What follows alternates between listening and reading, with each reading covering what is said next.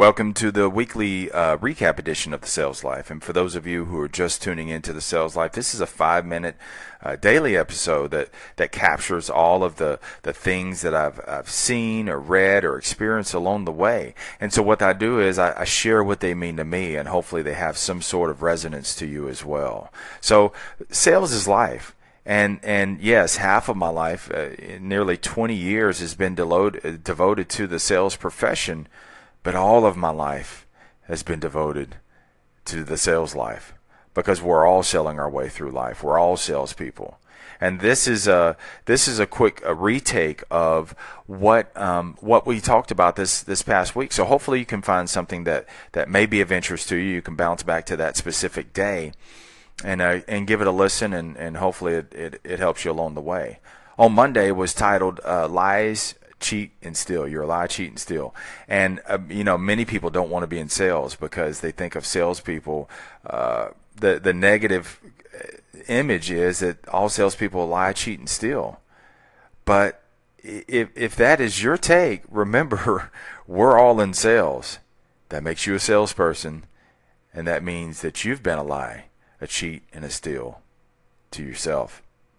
You're lying if you think that you can think negative and yet get positive results. You're cheating your future if you think that it's just going to come knocking at your door. It ain't going to happen. You got to go out there and get it. And then you're stealing precious time from yourself. Time that we all have, yet we all invest it differently. And so this is time that you're never going to get back, so you need to seize it right away.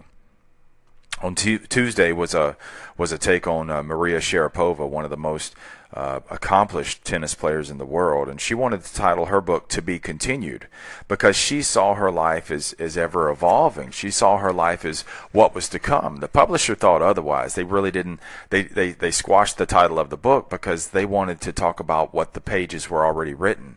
And I think many times what happens is we live our lives as if it's a published book, as if we can't go back and make revisions. But that's just not true. Your life has pages yet to be written.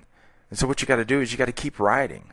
You got to keep writing your life because it's yet to be continued. Keep going. And on Wednesday was a real life parable about one of my favorite customers, Mrs. Broussard, and how she has developed her faith after losing 5 family members early on in her life. And so she lost 5 family members in only 18 months. The first one was her mom, who died in a head-on collision while her dad was in ICU. And then her dad passed, and so now she's left with no parents. 3 other close family members die right after that.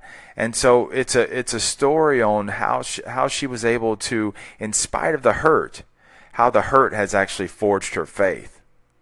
On Thursday, we talked about maybe you're a casket maker, and I know I've realized that I've killed many hopeful souls that came into the sales profession, and many could have really made it. And so what I had to learn to do is I had to learn to pivot and help bring life to those who were willing to work hard to make it. And on Friday was one of my favorite episodes, Find Your Corners. And while running, I hit this strong headwind, and a cold front was pushing through. So the cold air was burning my eyes. It was blowing my earbuds out. Man, I wanted to quit, but I kept going. And I realized that as I kept going, once I got to a corner, that the headwind that was once hitting me in the face, now it ended up being at my back and was pushing me forward to new heights. In life, what we got to do is you got to keep going. You got to find your corners. And what's opposing you now could be the very thing that's pushing you forward to new heights later on. But you got to first find your corners. And then on yesterday, we talked about the boogers of life. And this is something that you ever go in the bathroom and you check your nose out, and all of a sudden you realize that you got this big old booger hanging in there. And this is just after you got finished talking to a whole bunch of people and no one said anything. It's a terrible feeling. So look, we got to realize we all have boogers in life. We got them. You got them. I got them. And what we got to be able to do is we have to be able to hold those accountable who have boogers in their life, and we do it in love. But we've also got to be accountable and let others check us on our boogers as well.